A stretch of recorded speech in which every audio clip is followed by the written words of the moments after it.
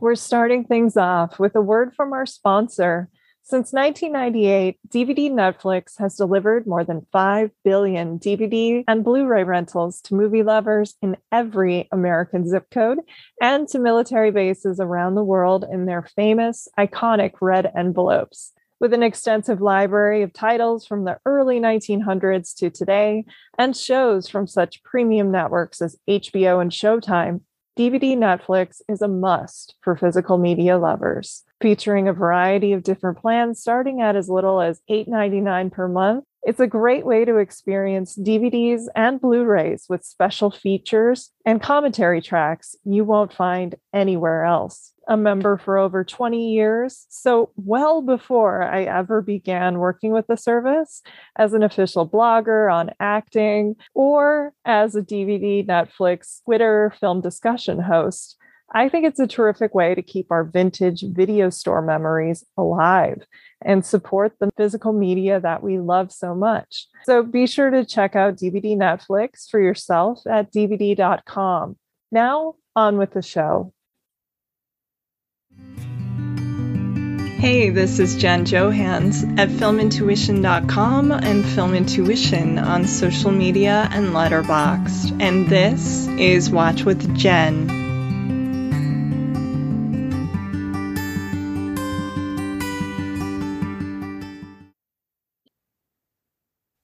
A writer and filmmaker based in Los Angeles, today's guest, Duncan Birmingham, was an executive producer and screenwriter for IFC's Marin, and also served as a co-executive producer and writer on the Starz series Blunt Talk as well. Additionally, Duncan's short films have premiered at such festivals as Sundance and AFI, and his screenplay Swingles, which was bought by Paramount, was also on the blacklist. Recently, his lively, irreverent short story collection, The Cult in My Garage, was published by Maudlin House in 2021. And last year, he wrapped and released his excellent first feature-length film as a writer-director called Who Invited Them? Having joined me in 2022 for a terrific conversation about Hal Ashby. I am so glad you're back once again, Duncan. So how are you doing, and how is this year treating you so far? First off, thanks for that intro. That was great. I hope I didn't make you say those things, right? That was just No, my pleasure. Yes. It was a mouthful. I'm good. We're just experiencing a little rain in LA, and it's been a great year so far. And yeah, thanks for having me back. I'm always excited for any excuse to sit on my couch and revisit some of my favorite movies. So this is a real treat. I loved our Hal Ashby talk, so I was excited when you seemed excited about talking about Noah Baumbach. Of course, yeah, my pleasure. Well, when it comes to your own work, Who Invited Them? I loved it. It was so much fun to watch on Shudder. It was really twisty, and I loved the surprises. What was that whole experience like for you? Well, I was trying to put together a movie for many years. So it was a long slog. Although I have to say, when I wrote the script for Who Invited Them, that process came together quickly. There were previous movies I'd been shopping around with myself attached to direct. So the whole process in general felt like it took a long time, but really I shouldn't complain because the Who Invited Them script garnered enough attention that we got the ball rolling pretty fast. But it was a pretty indie, or I should say a very indie, scrappy, low budget shoot over 2 weeks in the midst of the pandemic. That was really a great singular experience, but also very exhausting. The movie gods were smiling upon me when we got that cast. Yeah, couldn't be happier with them and what they did with those characters. And a lot of people think those actors knew each other before because they have such great rapport. They all met basically at the wardrobe fitting. And that's what I met them as well. So we did not have a lot of time to prepare. It was really hit the ground running. And I think it came out really well. So I've been excited. I'm excited that people have been digging it. And if you don't like horror movies, don't worry. I'm told even for non-horror movie lovers, there might be something to enjoy about this movie. Yeah, absolutely. It's a good just tale of suspense. It's kind of darkly comedic in places. I think everybody's been at a party and been puzzled by, how do you know people, or just this was such a really good idea as well. So what are you working on next? I have another movie that also has a foot in horror. I describe it as a romantic comedy slash horror movie.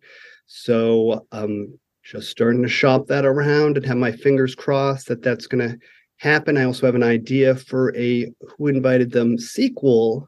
Ooh. I've also pitched to the powers that be. So Okay. big things, and then I work a lot in TV, so I'm pitching some TV stuff, but really just trying to get the next movie made. Yes, absolutely.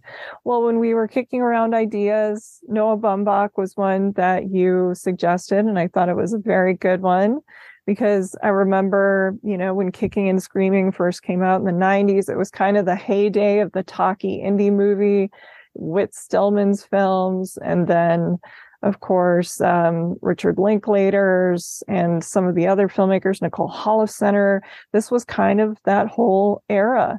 So what was it about Noah Baumbach's work? And these 5 films, we'll go into them obviously in a bit, some deeper analysis coming up, but overview, give me your thoughts on Baumbach and what brought you to these 5 movies today.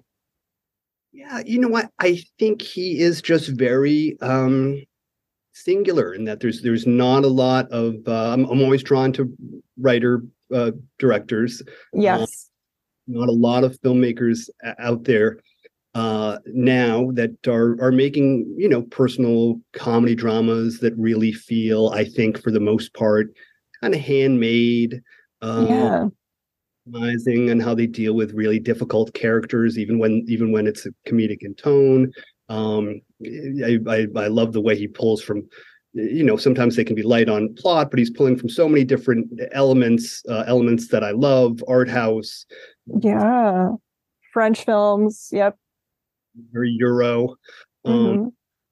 Part of that is the landscape we're in now that doesn't allow for a lot of these movies to get made, but he's been doing it for a while now, and he keeps making these films, and I think for the most part growing his audience without compromise. So that, I guess that's arguable, but I think so. So I've become a big fan. And these 5 films, as we go through them, for me, they all feel like, well, obviously they're different chapters of his life. They're different films, but they also feel personal. They're very much reflecting different chapters of his life in the films and the way the stories are told. So in that way, I love how very personal they are. So and they all are very different in tone. And I felt like these 5 kind of made a nice little arc.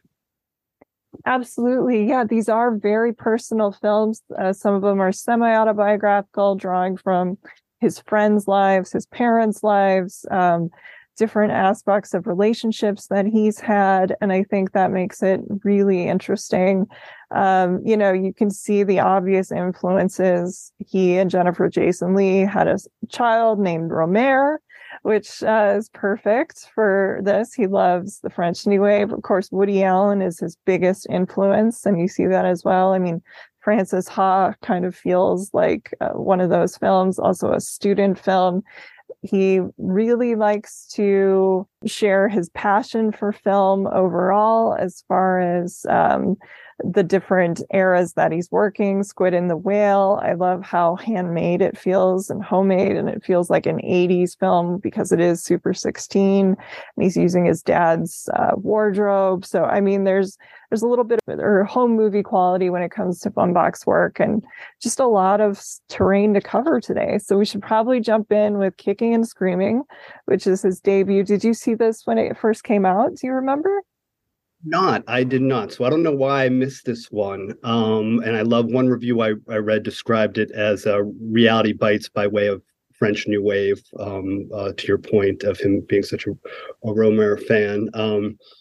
So I missed it in the theaters, and really it wasn't. And I'll talk about this when we talk about Squid and the Whale. Squid and the Whale was kind of the movie that blew the top of my head off, and then I went back and I've just been a huge fan ever since. So yeah, but I have seen it many times since, even though I missed it in the theater, and I just love taking a trip back in the time machine to the '90s, just from the opening licks of the Pixies song on the soundtrack, and the pop culture trivia, and the slacker vibe, and the video stores, and the Prozac jokes, and Yeah.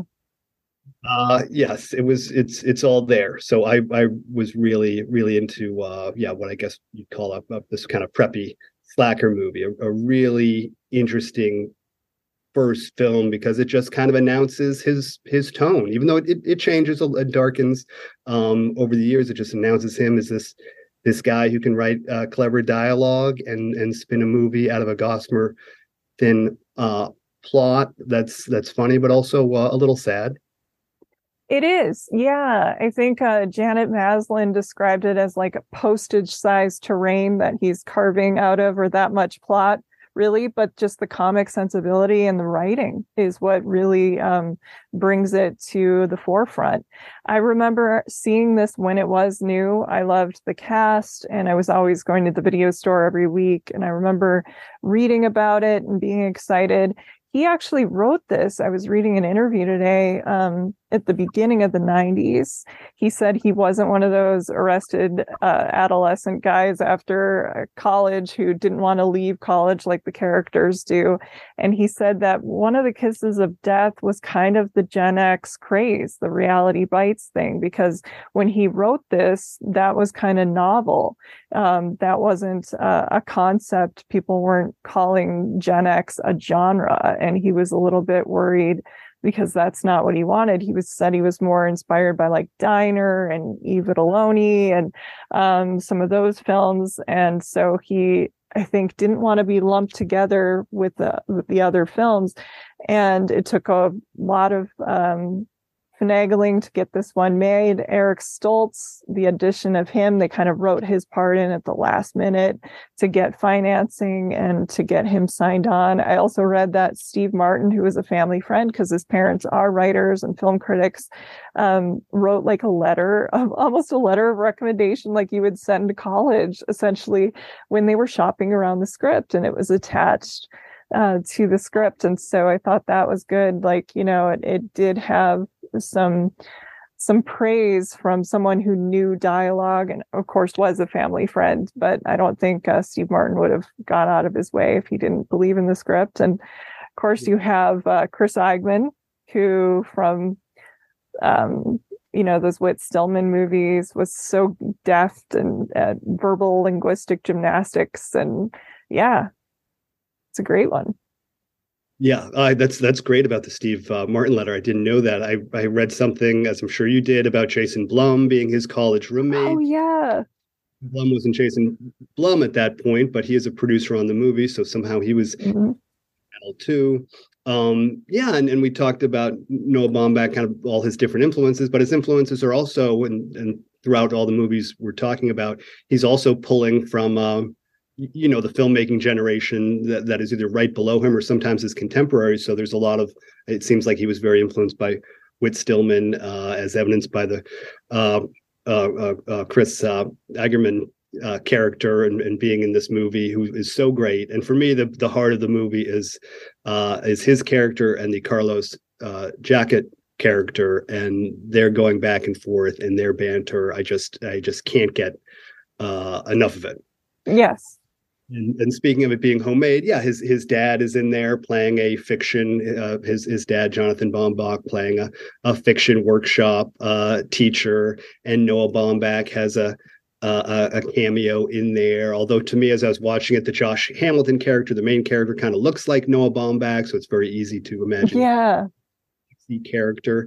And the dialogue kind of overlaps a little like Altman. It's got a foot in all types of campus comedies. It's almost like a neurotic Animal House, and it's right from the get-go in that party scene. It just kind of announces these big themes that we'll see in all these movies, in terms of, you have the one of the couples in the movie talking, and they're the main character, the Josh Hamilton character, is a little jealous of his girlfriend going off to Berlin, and here we have the first like Noah Baumbach literary couple that is kind of at each other's throats in a way, and the jealousy that's going to play. Yeah, Mr. Jealousy. Yeah, all of that.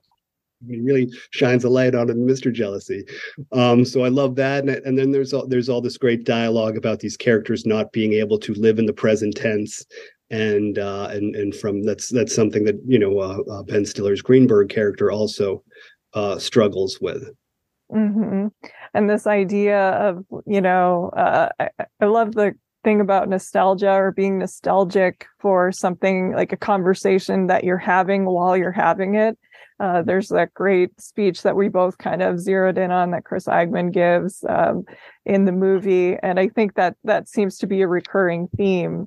Overthinking, people who are way too analytical, over smart, Baumbach said, or their brains won't stop. I kind of relate to that, where you're kind of analyzing or getting in your own head and thinking, and somebody says something. I love the character who comes up with the comebacks later, and then she has to, tell you what they are, because she came up with the right one, because she is a writer. And I thought that was very clever too. It's so great. And I'd forgotten that Parker Posey was in it. Just everything. I know. Yeah. Like such a simpler time. The DVD I watched it on had this wonderful little short. I don't know if you've seen this, the Conrad and Butler Take a Vacation. No. And it's Carlos Jacket from the movie, and he has a smaller part, but John Lear in the movie, and they play these two characters, and they're just talking about going on vacation. They're being very neurotic about it. And the card in front of the short film says that they developed these characters with Noah Baumbach, and they planned there to be a TV show and a movie and all these different variations on these characters, but I guess it just ended up being a short. But if Noah Baumbach's listening, I want to see those characters in a TV show. They were so great. I love when Carlos Jacket pops up in anything. He is so hilarious and has such a unique delivery. Yeah. Let's get a spinoff is what we're saying, for sure. Yeah. You could easily see, maybe they did develop it, Kicking and Screaming as a TV show. Yeah. Like Tarantino calls like a hangout movie. Like you just want to hang out with, or at least I did want to hang out with these characters. They're just so fun. Yeah, that was kind of the era. I always wanted to hang out with a lot of these overly analytical characters, because it's kind of like you and your friends, basically, if you're of that mindset, for sure. Where they all kind of dress alike, like you do. Yes. They're boxy. I don't know, they're boxy. And you've got Elliot Gould in there as a dad with the, keeping our foot in that 70s auteur type. Yes. You're a fan of. Yeah. Well, another film from this era. Have you seen Highball? I have not seen Highball. I've seen Mr. Jealousy. I have not seen Highball. I've read a little bit about it. Yeah, it's hilarious because Mr. Jealousy, I'm actually going to be on somebody's podcast. They gave me a few film assignments, and one of them's Mr. Jealousy. And so it's for the company. I can't remember which production company, but that's what the podcast is covering. And so one of the films I was assigned was Mr. Jealousy. So I'm looking forward to revisiting that. But in this era, he also did with the Mr. Jealousy cast a movie called Highball, which he has since disowned because he said he made it in like 6 days, just an excuse to hang out together, kind of like after they made the movie Smoke with Blue in the Face. They just wanted an excuse to hang out, that kind of thing. But Baumbach has disowned it. I actually find it really fun. It's one of those that whenever I've seen it on a streaming service or whatever, I will watch it, because it doesn't fully work, but there's just like this little bit, this joke that goes through where they make up a song for Felix's birthday, Everybody Felix. And so on Twitter, I will sometimes type Everybody Felix, and you see if anyone knows it, and like maybe 3 people do. And so there is a little bit of a cult of Highball. So what we're saying, Noah, is if you're listening, we want more of the Kicking and Screaming characters. And also, Highball really isn't that bad, buddy. Yeah. I need to watch Highball. It's the only movie of his I haven't seen. I don't know what I'm waiting for. You're like, Jen, you really oversold Highball. No. Yes. And yeah. Have just to hang out with those actors again. And I like Yeah. the little one-off movies. Like Blue in the Face was the fun movie from Smoke. Was Yes. Yeah, absolutely. It was an excuse to hang out with them again and bring Madonna and some other people just to come, hang out. It's a weird one. I haven't seen Blue in the Face probably since like the advanced screening. For some reason, I had tickets to the advanced screening of it, and I have not seen it since. Really should watch it again because I love Smoke. But yeah, it's like this is the serious, the marquee movie, and this is the after party, essentially. So it's Highball and Mr. Jealousy. Yeah.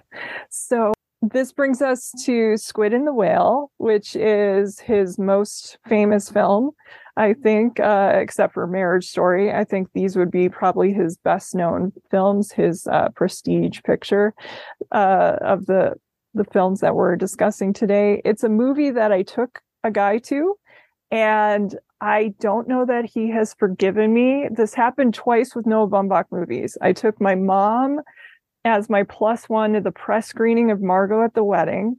And I don't think she has ever forgiven me fully for how uncomfortable that movie was. I didn't love it myself. I do have to say that is probably my least favorite of the Noah Baumbach films. But Squid and the Whale is brilliant. I think it was just getting to him like midway through. He's like, God, these people are so aggressively unlikable or so unpleasant. And like by the end, he looked like he had been through dental surgery.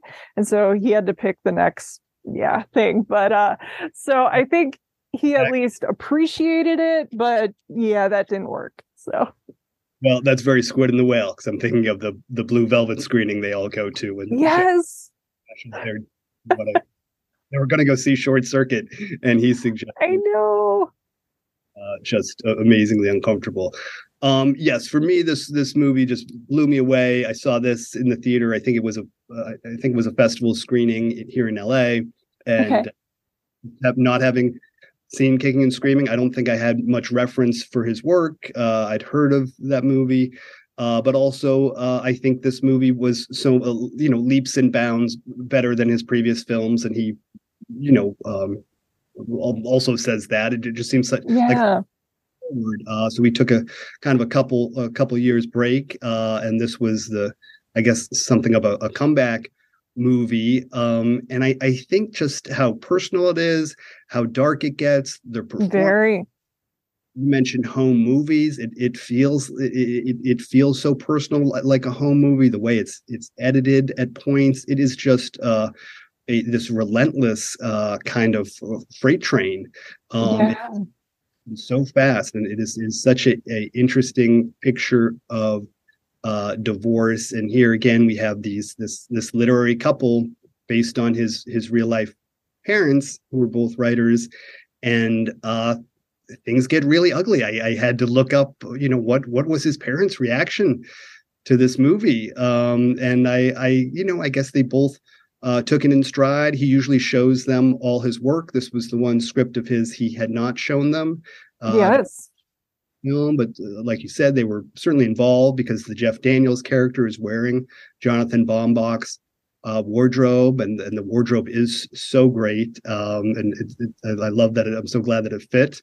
And I guess they took it in stride with some shock and discomfort, but apparently seemed to like it enough. The Jeff Daniels character to me is just like as a big Jeff Daniels fan, is like his best performance by far. He is just so wounded through this whole movie. I just can't get enough of the humor that comes from how he's trying to hold his little corner of the world together. Yes, absolutely. I love Jeff Daniels. I think he doesn't get enough credit for just how good he is, especially in this period. We've seen him in all kinds of genres by this point. Like recently, I revisited Speed, and you're like, wow, they put Jeff Daniels in this. But, you know, he adds a little layer of humanity that you're not expecting in that role. And when I was reading an interview with Noah Baumbach today on this film, he was talking about at first with Jeff Daniels, Jeff was trying to please him too much and doing almost what he called an imitation, and how at first it wasn't coming off, and they took a weekend off when they were making this. And when he came back, Jeff walked up to him and said, I think I'm doing kind of an impression of what you want, and I need to bring myself to it. And he said that was his first experience with working with an actor of that caliber, who really knew what he needed to do with his own performance and just how to make it real. And he said, and like the difference was night and day. And so Jeff Daniels had that for sure. And then you have Laura Linney, who's an incredible actress as well, one of my favorites. You brought up something really good when we were talking about Kicking and Screaming, how it's funny, but it's also sad. Noah has said in interviews, he thought when he was writing Squid and the Whale, it was a total comedy, like a laugh riot, essentially.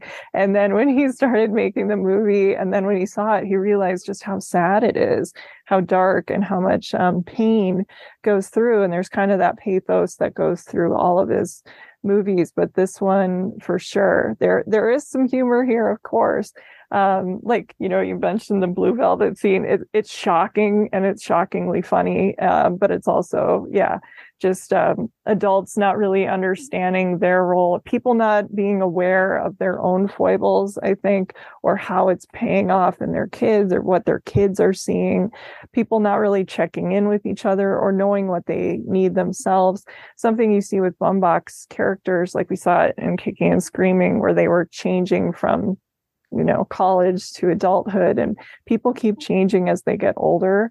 And he's very interested in people needing to find better versions of themselves or figure out what they want. And I love that about this movie. Yeah. Yeah, it's really, to me, the ultimate divorce movie. The adults' foibles, or toxicity, and their problems, and their little squabbles, and the way they trickle down to the kids, to the two boys, is so well done. And there are so many hilarious lines in the movie, but it is so tinged with pain. It just does not pull any punches. No, a performance in the film that I think is very funny, but you need it. You need that levity. Is, I'm going to blank. Is it William Baldwin?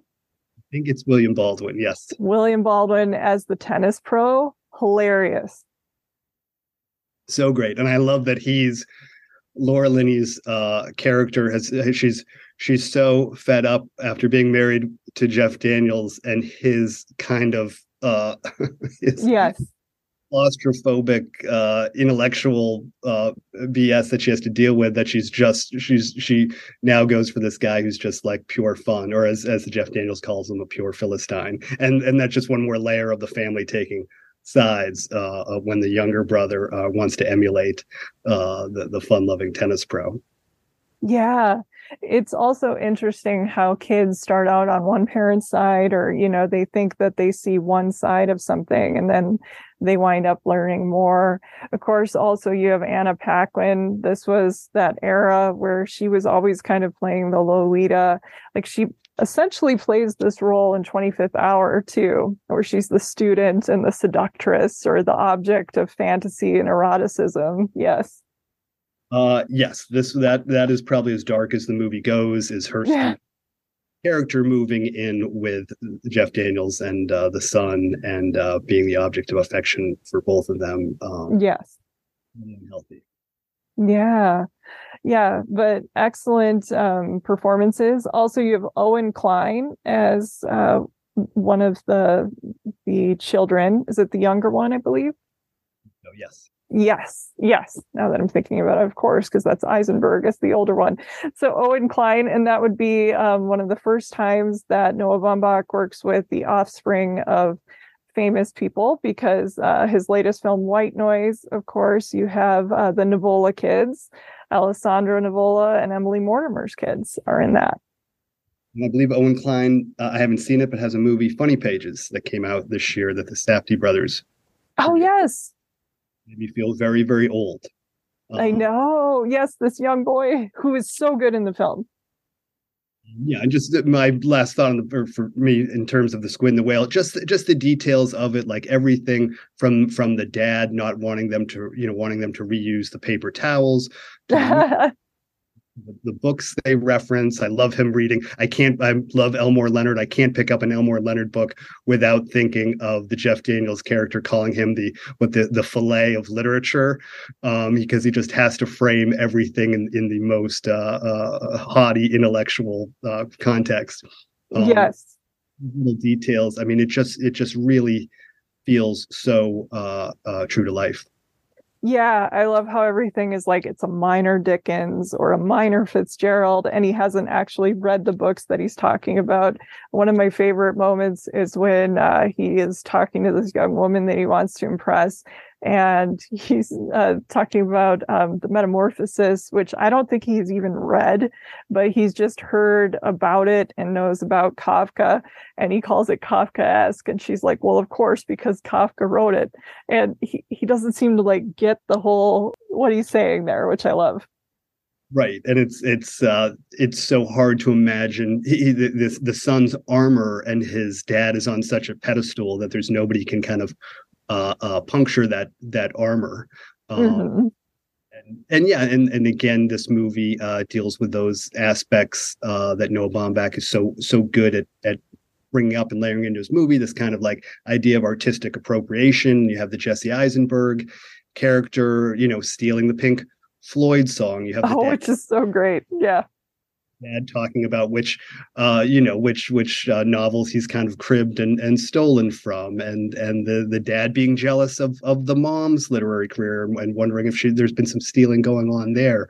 It really is this academic world, this bubble he creates. I love the kind of backstabbing and the jealousy and the insecurities that are always part of these relationships. Yeah, 100%. Well, the next film we're going for is Greenberg, which is one that I know you have quite a lot of affection for. I like it as well. I think a lot of that has to do with Ben Stiller's performance. He is so good in this. And he kind of comes out of Baumbach's collaborations with Wes Anderson. And also just you can kind of see Ben Stiller appreciating it as the son of two actors in his own right, and then you have Baumbach with his literary parents. Like you can kind of see that they probably did have a lot in common and had similar sensibilities. Ben Stiller is excellent. I also really love Greta Gerwig in this. I think she is wonderful. I had been a fan of hers in her, I hate the phrase, but her mumblecore era. I'd seen Hannah Takes the Stairs and Nights and Weekends, and I'd seen her in a few other films and thought she was just someone who your eye immediately goes to, and she always seems very real and very sweet and just someone who has that it quality. And she's excellent here. She's kind of playing, I mean, they've called it, like a manic pixie dream girl, but in no way is she a dream girl. She is someone who is very passive and easily swayed. Like she'll say she doesn't want to do something, and then 2 seconds later she's doing it because she's a people pleaser to the extreme. And so you can kind of see these are two screwed up people at different points in their lives coming together. So yeah, I think it's a very good film. What is your experience with Greenberg? Yes. It's a movie that I think I might have been a little underwhelmed with when I first saw it, and I've only come to enjoy is maybe not the right word, but only come to love it more. Although the older I get, the more it plays like a horror movie. Yes. Out at the screen for Greta Gerwig's. I think her name's is it Frances in the movie. I just want to scream at her to get away from Ben Stiller's from Florence. Yeah, it's like kick him out of that apartment. Oh my God. Yes. And I almost and I could spend the rest of the podcast talking about how much I love Greta Gerwig in front of the camera, behind the camera. Yeah. So great, and like you, I've also been a big fan for years. So I remember being excited that she was in this movie. I and as good as the movie is, I sometimes wonder if she's so good in it that it almost works at a cross purpose for this film, because she's she's so lovable, she's so interesting, she's so quirky. You just want to take care of her, that you don't in no way do you want her together with the Roger Greenberg character, even at the. And I think the way it's written, could imagine another actress being in this, being very good, but also maybe not being as endearing and seeming more like a kind of a lovable train wreck. So as much as she is a train wreck, but it seems like she's so full of potential, that they're very much outmatched. So no part of me wants to see them end up together at the end. That said, yeah, I love the movie. I feel like Ben Stiller's great. I think it's one of his best roles. I love when he does, it's a dramedy, but leans into his dramatic side. I know guys like this. I feel like he's so full of regret. I think it's a great LA movie. I love the different, everything from Musso and Frank's to the different strip mall locations, and LA looks. It's got this great juxtaposition of like the beautiful bougainvillea and the pool and everything outside the houses, to like the dingy strip malls and the car culture and how isolated everybody is from each other. So I think it's a really, really interesting, really well done midlife crisis movie. There was a great quote I read from Jonathan Baumbach he said that Noah always says, Noah's joke is that Squid and the Whale was me, the dad, at the worst. Margot was Georgia, the mother, at the worst. And Greenberg was him, Noah, at his worst, which I love, because the Greenberg character does feel very specific. So yeah, no, big fan of this one. I think we talked about, you mentioned Greta and kind of the mumblecore films. And again, in this movie, you can see partly in her casting, his casting of her, but also there's a Mark Duplass role. Yes. There are other little moments where it feels like it's Noah Baumbach. Okay, I have my influences in European French New Wave and 70s auteur cinema, but I'm also keeping an eye on what's going on with kind of like the new kids. Which feels very Greenberg, and he's kind of signaling that to us by peppering the movie with roles from people from that kind of like upcoming or by then established mumblecore world. Yeah, I'm a huge fan of the Duplass brothers, and so it was really good to see Mark in here as well. I think you brought up a really good point about you don't want to see them together. I say give it like another week or 2 weeks and they're going to fizzle apart, or he's going to screw something up, or but also she's in that era of when you're in your 20s and you don't know who you're supposed to date, that you kind of just date everybody. When I think of I had a conversation with my Uber driver recently where he was talking about how much he hated his daughter's boyfriend, and then he kind of just went, did you date horrible people in your 20s? And I'm like, yes, I dated too many musicians, but that was my joke. But it was also like, and comic book artists and screenwriters, and who you date in your 20s, and you don't really know what you're looking for or who you are, or that kind of thing. And so I'm thinking, Florence is going to hopefully bounce back from this predicament that she finds herself unfortunately in at the end of the movie, and she's there with Greenberg, and you just kind of hope that they're going to separate, or that's going to come to a head pretty soon. But yeah. Yes, fingers crossed. But that they'll both be okay, because the one very satisfying thing about having a movie about a character as kind of toxic as the Roger Greenberg Ben Stiller character is, it's really enjoyable to see just the incremental step towards getting back out there and changing. Yes, his caring for the dog, his going on the spontaneous trip with the younger women to Australia. And there's this felt like there were kind of echoes of the end of Kicking and Screaming there. But in that one, you did want him to fly overseas to Berlin. friend. And yeah, also all these great themes of kind of what it means to be a middle-aged artist grappling with the younger generation that's nipping at your heels about to replace you. And just since we've talked about Romer and Ben Stiller's kind of mantra in this is I really want to do nothing, kind of evoking that La Collectionnaise character. Yes. I want to do nothing, and that kind of striving for almost like a Zen balance that he definitely does not ever achieve in this movie. No, not at all. Well, the next, full of great little roles. So I forgot. I was like, oh, Brie Larson is in this, and Juno Temple, yes, Reese Fons, and yeah, hip cast. Yeah, very much.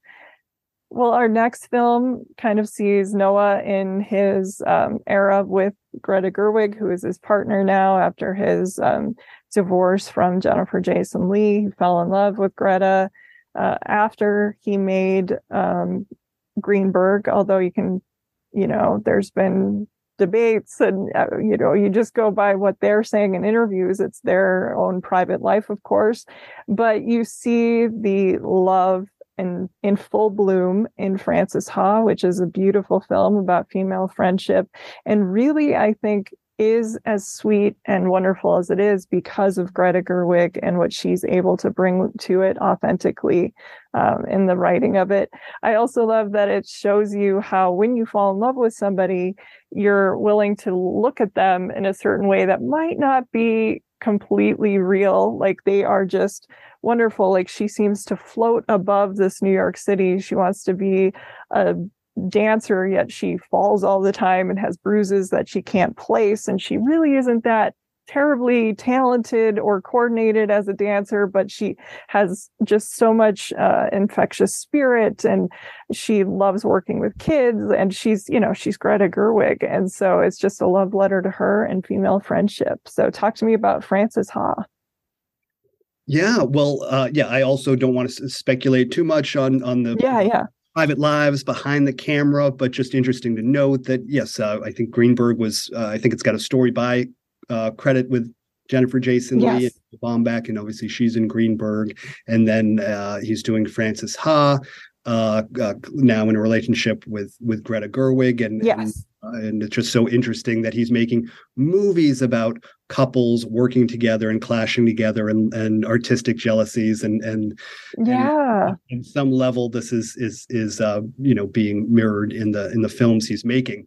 So for this, I remember reading the New Yorker article. I think it was called Happiness. It was a profile about the two of them sending cute little notes to each other and how they collaborated. And I was jealous and sickened and in love with both of them all at the same time. Went to see this movie and was so charmed. The whole movie, on the first viewing in the theater, I was having, seen Greenberg not too long before, wherever that was the year before, waiting for the other shoe to drop and something terrible to happen to this main character. And it really doesn't. And still the movie is very satisfying. And I agree with you. It's almost like you're seeing this New York, this very Woody Allen Manhattan type black and white landscape, very romantic through her eyes. And she at times has this like childlike, wonder about her. Even as a grown woman, she has a sort of a naivete that causes her to be spontaneous and go to Paris, off the cuff. And I feel like you're kind of seeing the world through her eyes in a certain way, and I love that. And the movie feels very romantic in that way. And I think it is a really cool movie about female friendship, and it's so much lighter than his other films. It just feels like this is a filmmaker who is falling in love. That's the vibe this movie has. And every time I put it on, I just saw it a few months ago, so I thought I was just going to watch the opening just to refresh my memory, and instantly I'm watching the whole thing. And you have Adam Driver. I think this is the first movie Noah Baumbach movie he's showing up in. So again, this kind of Noah Baumbach keeping a foot in the generation just slightly younger than him of filmmakers, and kind of bringing Adam Driver in from the world of girls. In my mind. And as as light as elements of the story can be, there's also this her real hardships of Yeah. an artist in New York in a world where either people have money and pretend not to, or have money and flaunt it, or she's really kind of getting kicked around, and you really feel for her as she's being tossed through this world and trying to restore her friendship with her old best friend when that was like a simpler time she's trying to get back to, and it's really gratifying to see her kind of grow up at the end.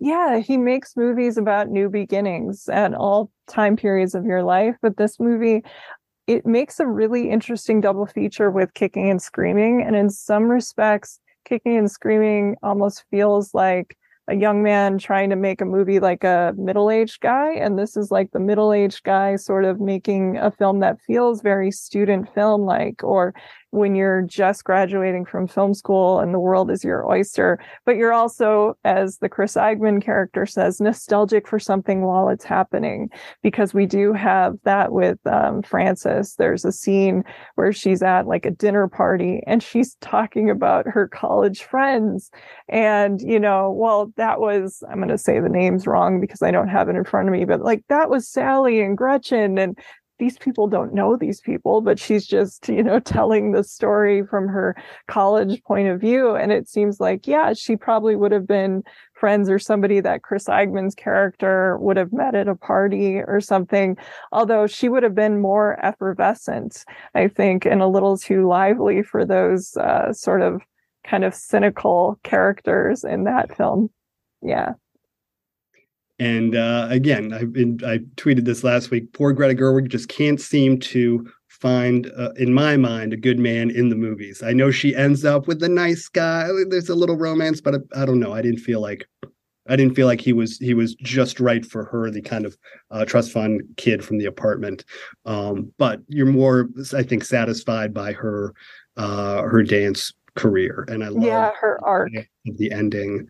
Noah Baumbach's really good, I think, of having these, which I think is very European, these kind of abbreviated little buttons at the end of his film that for a second kind of almost feel a little abrupt, but also I think feel very satisfying when you reflect on them, whether it's her putting her name in the mailbox, or Jesse Eisenberg seeing the squid and the whale in the museum and reflecting on his parents, or the actress fiddling with her retainer in Kicking and Screaming, and we get the sense that means they're about to kiss. I love those. I love his endings. Yeah.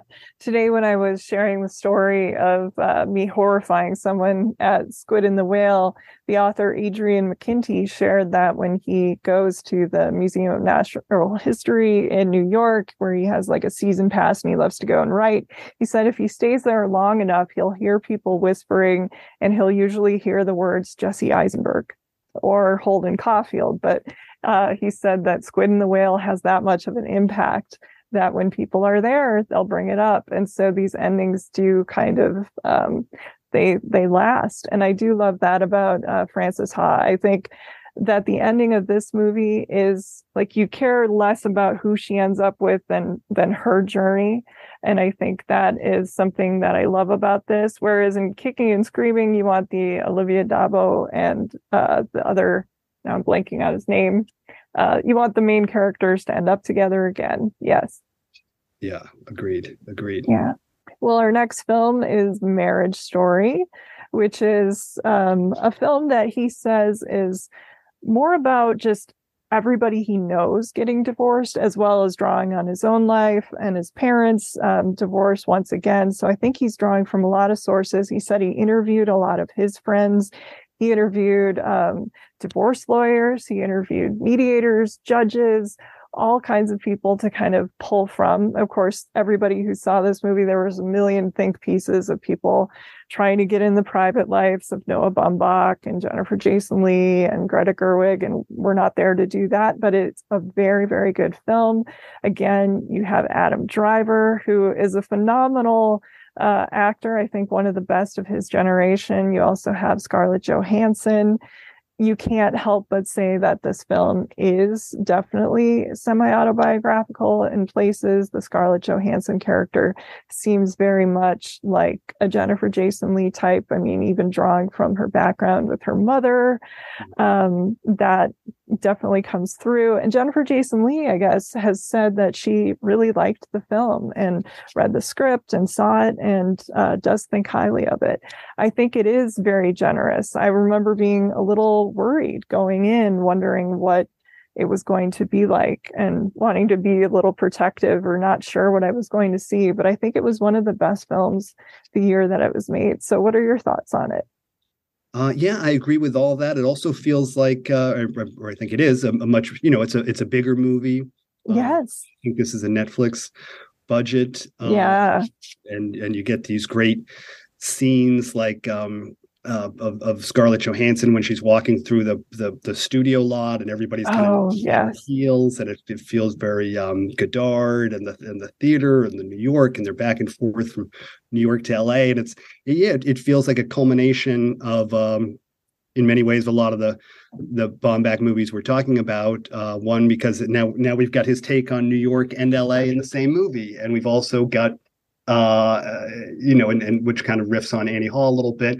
And then we've also got this other, having just made what I think is the ultimate divorce movie. Now he's making another divorce movie, but not riffing on his parents or his own experience as a child, but on, I would imagine, like you said, his own divorce, but also the divorces of his many friends that probably around his age are getting divorced. And of course, who is the divorcing couple, but two artistically inclined individuals. And I think it's really interesting it's just a really interesting that he's in the theater and he brought her from the more successful TV world, but into the in his mind more artistically valuable world, and now she's returning to Hollywood, and that's one kind of he's licking his wounds about that. It's a kind of another Baumbach male protagonist upset, hurt by his artist partner kind of outgrowing him. Mm-hmm. But like in the previous stories, the Adam Driver character deals with it in a much more mature way. Mm-hmm.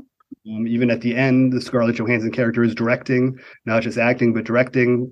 That's his ballpark, and he is okay with that. And it's hard to watch that and not think about Noah Baumbach and Greta Gerwig, who has this phenomenal directing career. Yes. And maybe there was, and not drawing parallels, to their story as well. Mm-hmm. No, 100%. And I also think, just like you brought up with Greenberg and the supporting performances, and we were bringing up some of the supporting players like Baldwin in Squid and the Whale, this is a film with just terrific supporting performances. I think Laura Dern has so many scene-stealing moments, but I also love like Ray Liotta. There's this interplay in the courtroom where just you need somebody with the power of Laura Dern, how she like plays with her jacket and takes it off, and like how she's wrapping the men around her finger, but also getting some power on her own, and just the way that the lawyers start out on your side or change. And I think, it's a really great film with so many good performances.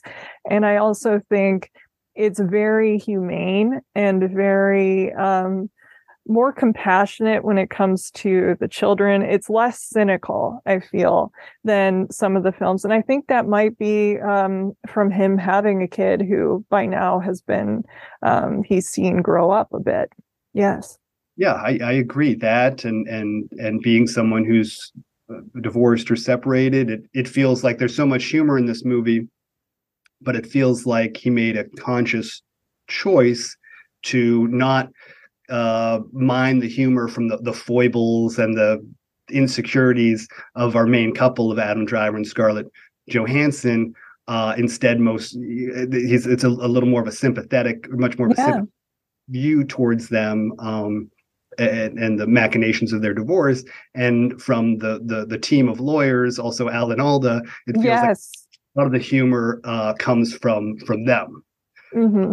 And in that way, there's something about the marriage or divorce story between Adam Driver and Scarlett Johansson that feels I don't know, very, very honest, or it's a little feels, I don't know, a little more pure. He's kind of setting that crown jewel, and the humor being the supporting performances, if that makes any sense. It really does.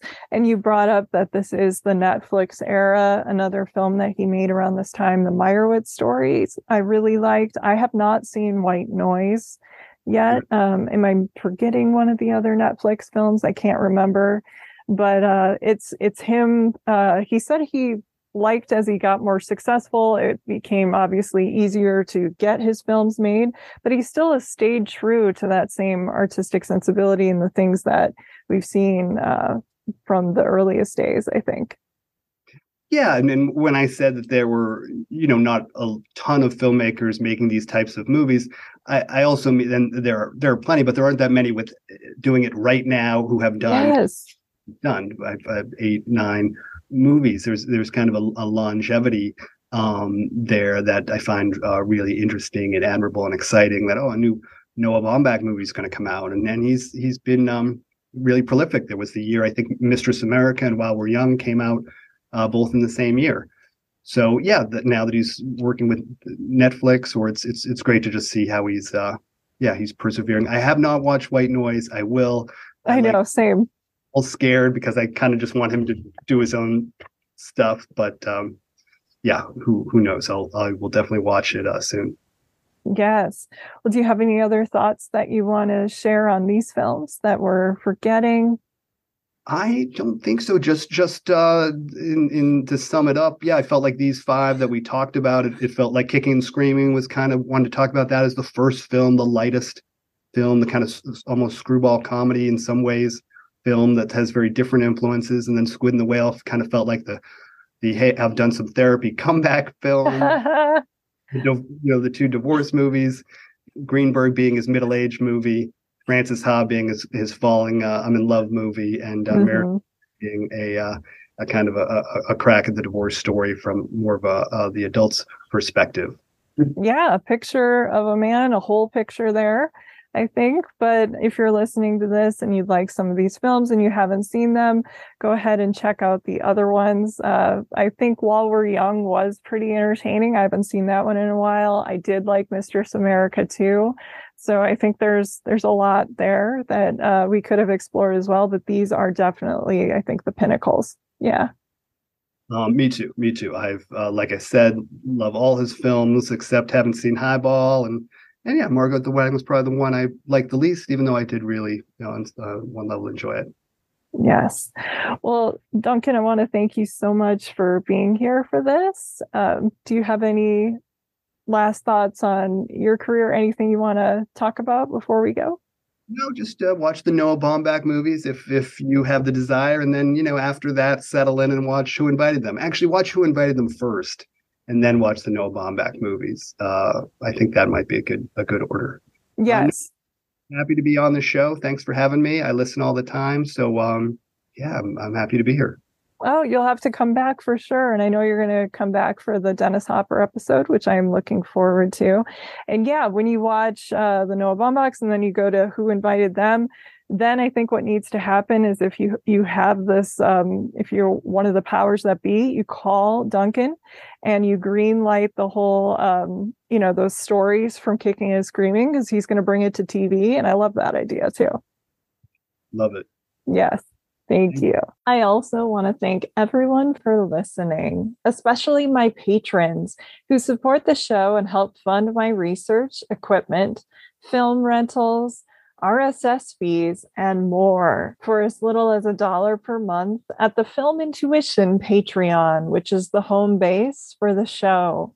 Other ways you can support the podcast are by sharing, reviewing, and subscribing to Watch with Jen wherever you get your podcasts, and also checking out the cool merch store hosted and created by our talented logo designer, Kate Gabrielle. You can find the merchandise store, including shirts, tote bags, stickers, and more by visiting filmintuition.com and clicking on the shop link. The show's theme music is solo acoustic guitar by Jason Shaw and is available in the free music archive. You can also reach me or interact with Watch with Jen anytime on Twitter, either at Film Intuition or our Watch with Jen account as well.